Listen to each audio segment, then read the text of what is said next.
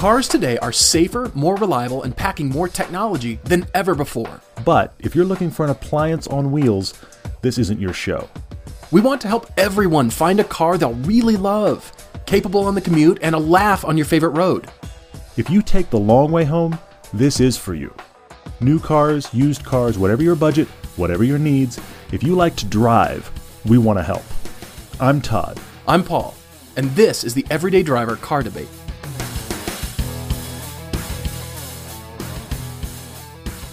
Hey guys, welcome back to the podcast. I am so excited to share this one with you because we've got Daniel for a car debate whose wife has allowed him to clear out the kids' college fund and spend all their money on buying the fun. Wait a minute. Did you read the same one I did? No. I don't think so. It's not 350 to 400,000. It's 35,000 to 40,000. Oh man. Very different conversation, and it's not the college fund either. They do still have kids, and they do have to send them places. Yes. Daniel, here I was ready to recommend McLarens, and we were going to go. It was going to be hot. It was going to be the non-everyday driver day, but anyway, okay. No, so this is going to be fun because these are two really pretty fun car debates. They've got some twists and turns in here, and wildly different. Yeah, they're very different, and that's why I pulled these out of the hat and came up with Daniel here. He's in the Washington, D.C. area, and he does have this $35,000 to $40K budget, and he comes from the Honda lineage. He is Honda guy. We've known Honda people who every product must be a Honda, and should I step a toe into the pool of other cars? So, Daniel, I'm excited to talk about this because this is going to be fun. He's shopping for some fun, which will be really cool. So we also have Aaron. He is in Lincoln, Illinois, and asking for what is the Buick of small SUVs? And so that's a lot like saying the Phantom is the Cadillac of Rolls Royces. If you think about that. That's a strange question. It would be intriguing to get back to that. I like this, though. This is pretty I felt very fun. pigeonholed by that whole discussion. But I actually wanted to have a conversation prior to that about the film we just released. We just released our MX-5 versus FRS film. And wow, is that getting discussion. Oh, yeah. This is crazy. I mean, everybody is jumping in. And here's the thing that I did want to say real quickly that I think is so interesting. The most common question we're getting on that is, hey, guys, wouldn't the club model be totally different? Because I guess what I've come to realize is that people are reading the specs of the club model, which we did not have. We had the launch edition. Launch edition is the same as the Grand Touring. Yes, the club model is a little bit sharper, but little bit is the key. I think people are reading those specs and thinking that Mazda has made an S2000 and we avoided it. I think that's what they're envisioning. And you know, I hate to recommend other people's videos, but I'm going to watch the Motor Trend. Carlos Lago, who's actually excellent. Watch the Motor Trend, really good head-to-head that he did with the club model versus the BRZ. You don't have to get a couple minutes into that before he's already acknowledging the fact that the BRZ is sharper with flatter handling, and they have the club model.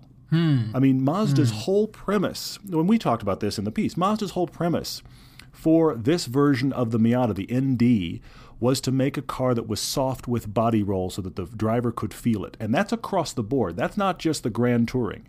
Do I think the club feels sharper? I think it probably does minimally. And I would actually like to get you, I'd like to do, when they come out, we have a weird line on the Club Sport, which is the $50,000 track prepped version. Right. I'd love to get all three. I'd love to get the Club Sport, the Grand Touring, call up the same owner that gave us his launch edition, and also get a club model, drive all three and talk about the differences. But everything we know from Mazda and everything we've seen from others that have driven the club, don't misunderstand what Mazda's done here. It's not like here's the hardcore, flat, aggressive version, and then here's the Grand Touring floaty model.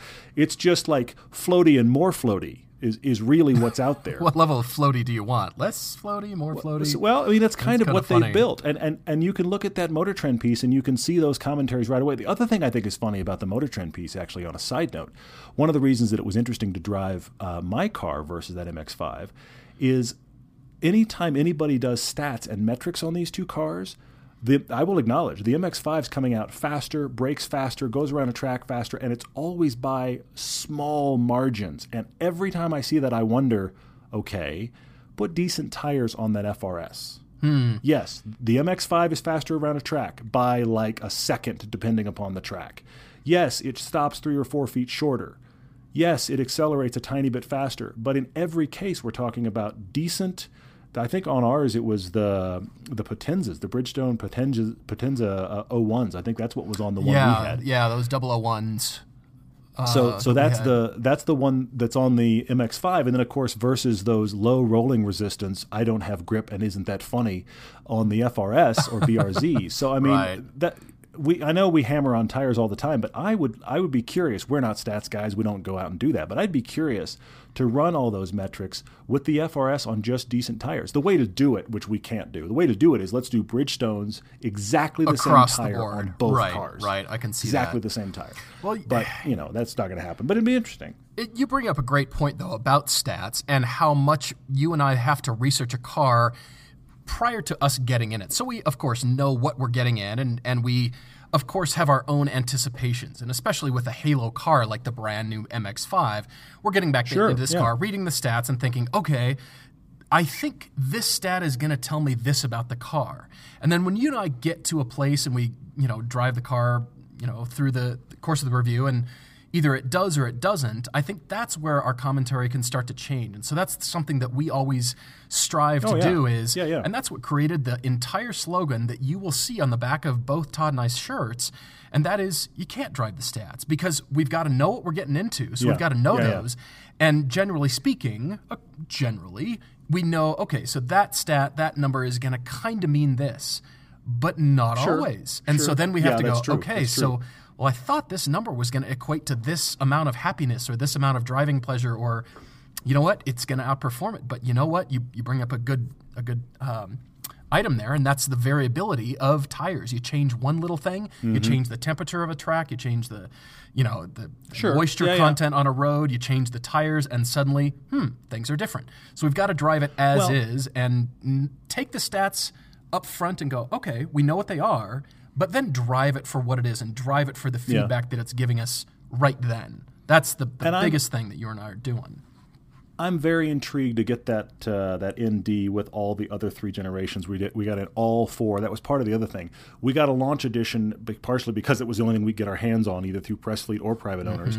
But also we had to have it matched with all the other MX-5s, and all the other MX-5s were the non-club version. They were all Grand Touring. In fact, the NC was as loaded as you can get a Miata from the NC generation. Right. So it had to match there as well to be a discussion point there. And yes, for those of you going, what about the top down? That's the all four Miata shoot. We did there's nothing but top down on those shoots all the way through, so that happens as well.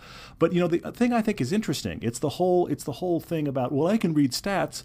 So people are sitting down, clearly, and I understand this. They're sitting down and they're seeing, well, here's how the club model is clearly supposed to be more hardcore. Look at the specs of the extra stuff you get. But what's interesting is the people that are commenting on that piece and saying, hey, I've driven the club model, and the club model is really not any sharper. I'm not saying that's from us. I'm saying other people that have said, I've driven both, and the club model wasn't that impressive comparatively, in spite of clearly sitting down and reading. I did it too. You sit down and you read, you go, wow, the club model, and then I start seeing other people's comments on it and going, different. It should be, you would think it would be really different. Hardcore. You would think it would be the S2000 version of the MX-5, but clearly that's not what Mazda makes, and they never really have, let's be honest. Right. So, I think it would be nice to have that S2. It's funny that the S2000 continues to be such a presence, such a force in this area. It's a lurking ghost car in the background in the midst of these discussions, and you're right. We're getting so many opinions weighing on this and saying, okay, well, if you had this product, whatever it is, brakes or anti-roll bar or suspension or whatever those components are, this product makes this do better and it changes that number. Well, not necessarily, not always. And I find the wide variety. I mean, we've experienced this on a number of different shoots, and so I think that's why we've got to just remain open to it and say, well, this is what we found. Here's how it is. And you're saying, look at all these other, the corroboration from other videos and other journalists out there going, just because of what we're reading doesn't mean I hate to blank, say it, but I hate to say it, but nobody's gotten in the MX-5 and been like, wow, this corner is so flat. That hasn't happened. No. Pick your version, but the ND is not doing that. That doesn't mean, look, the other thing about it is we never said it was a bad car. That's the other thing about it. I find it so interesting. We've always talked about this. I find it so interesting when we talk about things about a car that aren't good and talk about things about a car that aren't bad, how many people will just hear the bad things and conclude that we thought the car was terrible and it should be burned at the stake? If you just hear one slightly, you know what, it didn't do this for me. Well, that's not a huge negative against the car. This is not vitriol against the car. It's suddenly, well, we're discovering this about it, and you're right. We did not speak ill of the car. Interesting. I don't know, but so much going on with it, but there's so much discussion that's happened in the 4 or 5 days since that piece has been out. I felt like we should touch on a little bit. And it also relates to the first thing we're talking about tonight. Nicholas wrote to us, having just bought a 2008 NC. It's his first rear-wheel drive stick-shift car. And he has, I'd like to know where you live, Nicholas. You said you're in the deep south, but you've got a half-hour.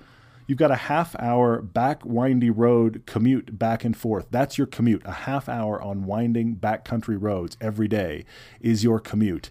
And so you bought this Miata to try to educate yourself on the rear-wheel drive experience. And your question, which is really interesting, is we talk about get a car that can help you become a better driver. And your question is, okay, I have the car. Now, how do I go do that? Nick, your question is, or your backyard is something many of our listeners wish for. You've got these winding backcountry roads here, available to you, and these are, this is something that a lot of people want all the time. So you've got this car, you've got the roads, and I've got a little bit of input here for you, Nick. And you asked this question, as Todd says, how do I become a better driver? It's become, for both Todd and I, and I can speak in generalities for both of us, but over the years, obviously, experience counts. So just doing it a lot. But the biggest thing that both Todd and I note is whenever we get into a track situation and an instructor gets in the car with us, it doesn't matter if that instructor necessarily knows the track like the back of his hand. It doesn't have to be like the golf pro at that golf course. That driving instructor he's driven the track a few times, but everything the instructor is telling us applies across the board. Doesn't matter what road you're driving or which track you're on, the same principles apply. And so it's funny because I even take on-ramps in my Jeep Grand Cherokee with a track thinking in mind, and I try to clip the apex, even if it's at low speeds. I'm not saying I'm, hustling the thing, but even at low speeds, I'm always thinking, what's the right line? What should I be doing? Where should the car be on the road? Placing your car, placing your tires. And that's just come from being on track. So you say here, you've got very little interest in the autocrossing and track activity as a regular occurrence. But I will say, both Todd and I get out of cars and we both say, you know what? We know we're faster around the track with an instructor talking in our ear and saying, do this, do that. Of course, building with experience, we've gotten a lot better. But just having that input and having somebody else evaluate your driving and then taking the road and then saying, aha, here's what you're doing. Here's the things to think about. Get your hands off the gear shifter, both hands on the wheel. All those things. Yeah, no kidding. Yeah, I would definitely add to that. I mean, here's the thing, Nick. You've acknowledged right away that you don't intend to autocross. Paul's already said you don't intend to autocross. You don't want to track. I would say to you, in spite of that, what you need to do is find a high-performance driving day at some track, even if it's the only time you ever go. And here's why I think you should go once and take your car once. You've never had a car like this. What's interesting about if you haven't had this experience is you don't realize. Take a Camry, take an Altima. Most people, I think, don't realize how high the limits are of that car just based on modern tires and what cars can do. Right. So take that Miata to a high-performance driving day and do two things. One, put it in the hands of an instructor and you ride right seat. You ride with them. Great idea. Let them drive your car hard. I will guarantee you it's going to horrify you, but they're not going to break your car, and they're going to drive it at a level that you're going to get out of it and you're going to think, I genuinely didn't know the car could do that. Then swap seats. Then put them in the right seat and then push hard and have them actually guide you on, okay, brake later, okay, now turn, okay, clip the apex, okay, put your foot in it, keep your foot in it. I am not saying because then you're going to drive that way on the road all the time, and it may be your only track day, but what it will do is really share with you how high the limits of your car are and have you thinking differently. And also, as Paul's saying, it'll assess your driving for you to realize, Paul's brought up a great one, the number of people that will drive in a stick shift car with their hand on the stick shift. Put both hands on the wheel. Yeah. But the other reason I say do this all at a track is because I want you to learn your back winding road like the back of your hand, so you know exactly how to take the corners. That's down the line. That'll only come with time. But in a track situation, it's so low danger. I know it sounds weird to say that, but you can drive really hard. But if you screw up, there's generally, depending on the track, but most tracks, room to screw up in a way that a back road will not allow you to. So go to a track where if it goes wrong, it's going to go wrong in the sand trap, okay? It's not going to go wrong somewhere against the trees or the deer in the road, which is the last thing you want. So that's really the way to do it safely and to learn a ton. Nick, I'll use sports analogies on you, and that is, when I'm growing up skiing, everybody always told me to ski with people who are better than you. They'll take you down black runs. They'll take you this. They'll teach you stuff. What do the football teams do during the week? They analyze the films of how they played, and other people are giving input. Golf pros are analyzing your swing. Baseball coaches are analyzing your swing and your stance and how to do it better. You're getting input from professionals who know what they're doing. I love that you're pushing and you're asking questions, you're trying to discover, but it's going to be tough and it's not going to come as fast if you're just approaching this on your own.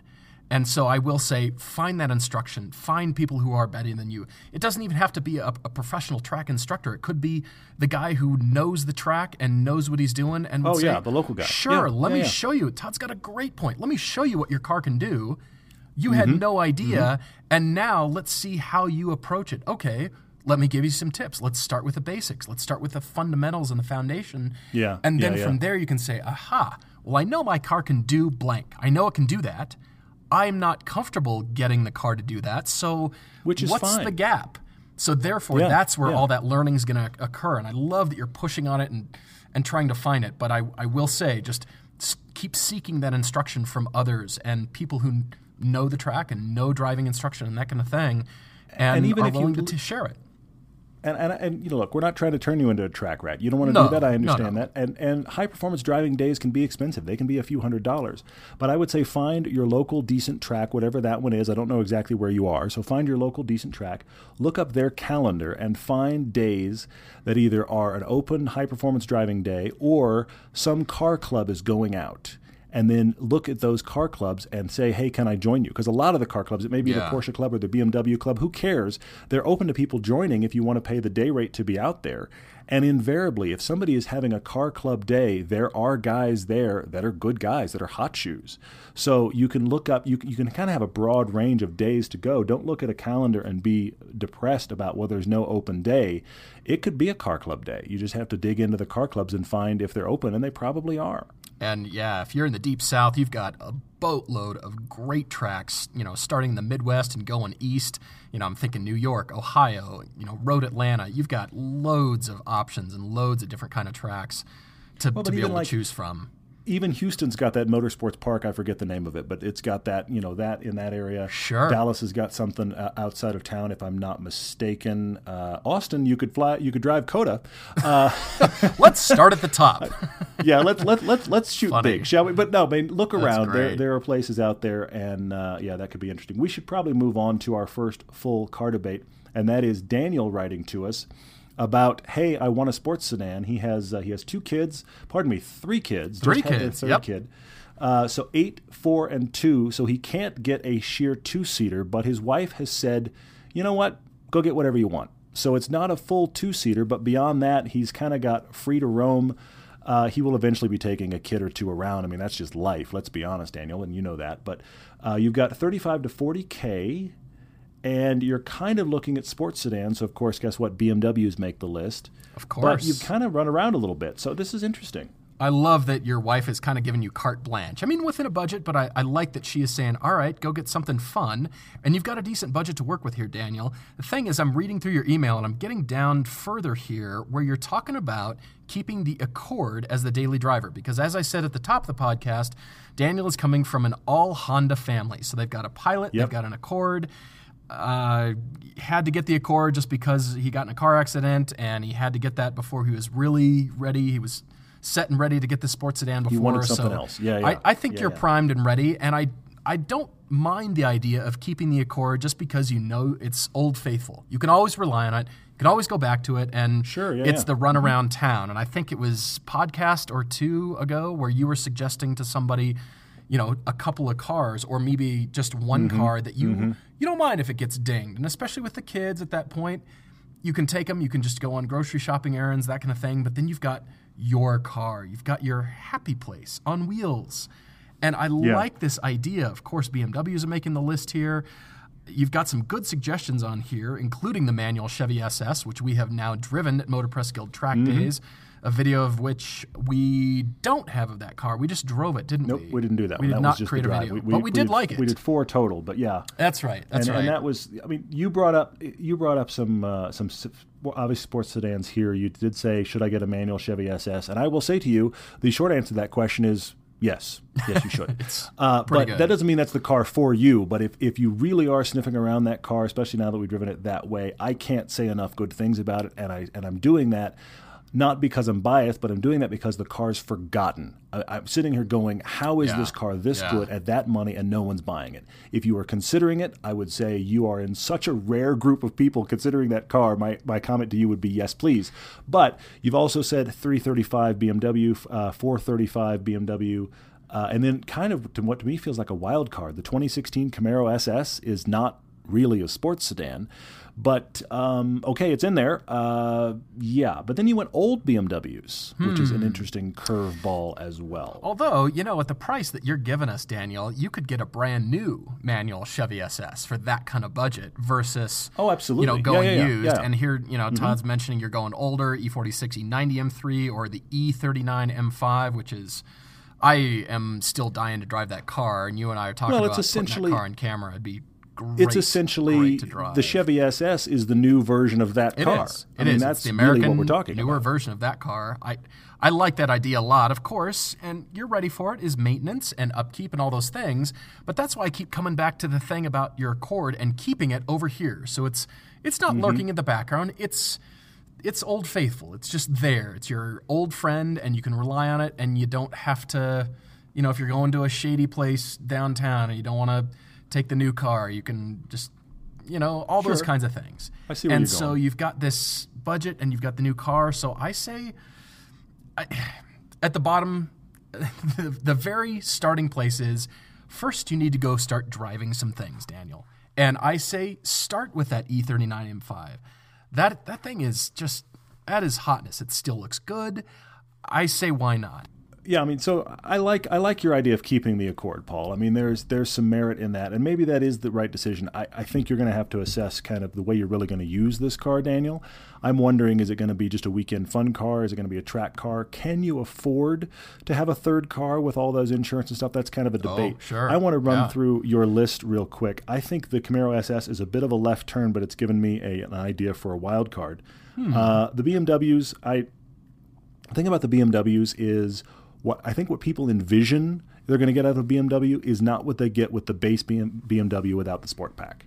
So if you want to get one, go shopping for one that has been pretty loaded with the sport options, and then you'll get the car you expect. I think a lot of people shop for, I barely got a BMW, and then you got a base one and it doesn't have the Sport Pack stuff, and then you end up with a car that's fine, but certainly to the reputation that you expect, it's not that good. I like your old BMW idea, but my favorite of your old BMW idea is the E46. It's got that old analog great steering feel. It is a smaller car. I think you would thoroughly enjoy that. I would say don't do E90 used. I like that car. The E90 M3 used, I like it. Oh, yeah. But it's a big car. I'd kind of like to push you towards something. If you're going to go rear-wheel drive performance car for the first time, I'd kind of like to push you toward E46 to get you that smaller, lighter, little bit more old school. I think you'd really enjoy that car. If you're going to go big sedan, I am going to say Chevy SS. I have 2 wild cards. Okay. All right. For Daniel here. One is, if you're going to look at the Camaro SS, which it's a little bit of a left turn away from sports sedans, but I say why not if you're intrigued by it. Look at the Dodge Challenger. I don't think I've ever actually recommended that on the podcast. I don't think that's ever been recommended, to be honest. Well, here's the thing. It's if you're going to look at cars that you can actually drive the family around in, and this is kind of your fun car, the Challenger is fun. even if it's not a dart down a back road car, and I don't know that that's really what you're shopping for. You're shopping for rear-wheel drive. I feel like you're shopping for a car with personality. You've enjoyed the Accord as an appliance. You're looking for personality. The Challenger has that with extra to spare. Sure. In any engine configuration, get the 6-speed. I can see plenty of room for just driving it around. It's got attitude. Plenty of room for everything. Yeah, I mean, plenty of room for I think if blank. you're going to look at the Camaro SS, I say look at the Challenger because it succeeds, I think, better than any of them in just having muscle car attitude. You want a car with personality, it wins. On the other end of the spectrum, also a wild card, the forgotten Pontiac GTO. It's interesting dynamically. It has great power. I can see that. It is the opposite of the Challenger in that it is pretty bland in the personality department, and so it gets overlooked. So those are my kind of wild cards for Daniel. Good options. Daniel, I say, as Todd is talking here, I'm thinking whatever you get, whatever that is, and we'd love to know, it's got to be a manual transmission. That's what I'm hearing from you, just rereading your email. Because think about this. You've got the automatics, you've got the Accord, it's automatic. But I think the thing that's going to attract you to a drive just for the sake of going driving is going to be the fact that your new car is a manual transmission. You're going to get to go interact with the car in a way you usually don't. And I think that's going to attract you to getting, whether it's the BMW, whether it's the American cars that Todd's talking about, get a manual transmission. I think you're going to love having that option. Honestly, that's what I'm hearing from you. I think the clear thing is that the Accord has been great. You've had it since it was new. You've had it for 10 years. It's been a great car. There's nothing wrong with it. Yeah. But let's get you into something that is the other end of the spectrum and just has personality in droves and is an interesting kind of laugh of a car to drive. And the Challenger succeeds in that. Some of these others do as well. But that's kind of why I wound up there. We should probably move on. Before we do, I should mention Thank you guys for all of you that are rating this podcast and sharing it. Every single week you guys are doing that. Thank you for responding to that. And we are seeing ourselves consistently. Our average of where we are in the rankings is steadily increasing. We're still winding up in the top 10 regularly, but our just average of where we hang out when we're not in the top 10, that's increasing too. And that's due to you guys sharing the podcast and rating the podcast. So thank you. Please continue. And we should go on to probably Aaron, who's writing to us from Illinois with, I think, honestly, Aaron, you may win. Strangest question, strangest car debate question on the podcast. This is great, Aaron. I loved reading this. And Aaron's question is what we talked about to introduce this, and that is, what is the Buick of small SUVs? Parentheses, without being a Buick. Here's the deal. You've got to know this. Aaron is looking for his mother-in-law. He's not shopping for himself. He said, well, my mother-in-law needs a new car. She's driving an aged and sentimental Buick because it was her dad's car. So it's a Buick LeSabre. All right, fine. So she's meaning Buick is code for it's got to be soft. It's got to be compliant and just kind of a soft, easy to drive kind of car. So I like this, but he's saying that she doesn't necessarily want an SUV because she is 4 foot 10 inches tall. And I understand that. Aaron, my mother was 5 foot 4 inches, which is actually a few inches taller than that. But I get that. She's short. She's very short. She's at the very 50th percentile of most very small women. So she's not big. I get that. And she doesn't want to have to climb up the stairs into an SUV. So she's got to have something small, which means, okay, what is out there that could fit that bill? Kind of pull her out of that old Buick LeSabre, get her into something new.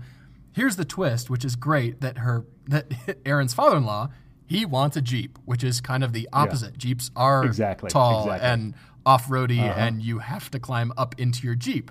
So what's the balance here? We're having a car compromise question here. Yeah, this is great, and I love this. For the bonus line down here, Aaron writes to us and says, by the way, when his 9-year-old and 7-year-old sons reach driving age, this might be the car they inherit. So not only does it have to fit her needs right now, it's got to satisfy his father-in-law, and then, by the way, first car for his kids. Best of luck here. I mean, one car can do it all here. This has painted us into quite a corner. I will say this, actually, your mother-in-law may not want an SUV, but I wouldn't be surprised if she were to drive an SUV, if she'd end up falling in love with it because she would like the commanding ride height. Possibly, yeah. I have to wonder. I do have to wonder. The other thing is, this has created for me a Buick tagline. Uh-oh. It's Buick. Buick, because Dad had one. Just say it. That's pretty much where we started. That's not here. far off. That's not bad, actually. I just, but anyway, so what's the Buick of SUVs? By the way, I will acknowledge that Buick makes a small SUV. They do. It's called the Encore. They do, yeah, it's the Encore. The Buick version of the Chevy Trax, and I don't know that I can recommend that car. It is a small Buick SUV, but it is built out of GM Korea. It is a very small SUV, and it is a kind of an entry level. Now, the Buick versions are always nicer than the Chevy versions. They are. But it is it's almost even smaller. It's almost like the Mazda CX-3 competitor. Not even the CX-5. It's the small SUV. Can you walk into a dealership and say, hey, I want the Cadillac of Buicks, or I just want the Buick of Cadillacs? I mean, I kind of think people will know what you mean, even though... Confused. My brain hurts. All right, Aaron, I've got a suggestion for you, and this is actually a car I have recommended before, and I kind of think if your mother-in-law is going to be open to it, and you said she might be, if you can convince her to go drive this thing, I think it could fit her needs. She could, it's small enough where I think she can fit maybe a couple of dictionaries, and then it'll satisfy your father-in-law's need for a Jeep, so that's starting to give it away there. And then it'll still be okay and, I don't know about cool enough, but maybe for, 16-year-old driver when they're new. And I'm wondering if you've gone where I think you have. Keep going. All right. Well, it is a Jeep. I gave that away. And that is the new Renegade. Because I agree. It's small. I agree. I had it on my list, too. Did you really? My list, too. No kidding. Absolutely. It's kind of cool. And the more I look at this car, the more I read about it. We have not driven it yet. We're not generally into SUVs, but I'm intrigued by this little thing because it is good styling. It looks good. It's not too one way or the other. It's not so butch. It's not a chick car. It's not a, more of a guy's car, more of a girl's car. And that's built on the 500X chassis, and it's I think that is one of those cologne. cars. It's one cologne for everybody. It's one car for everybody. It crosses market segments. It really does. It crosses all kinds of market segments. I think that is a worthwhile thought.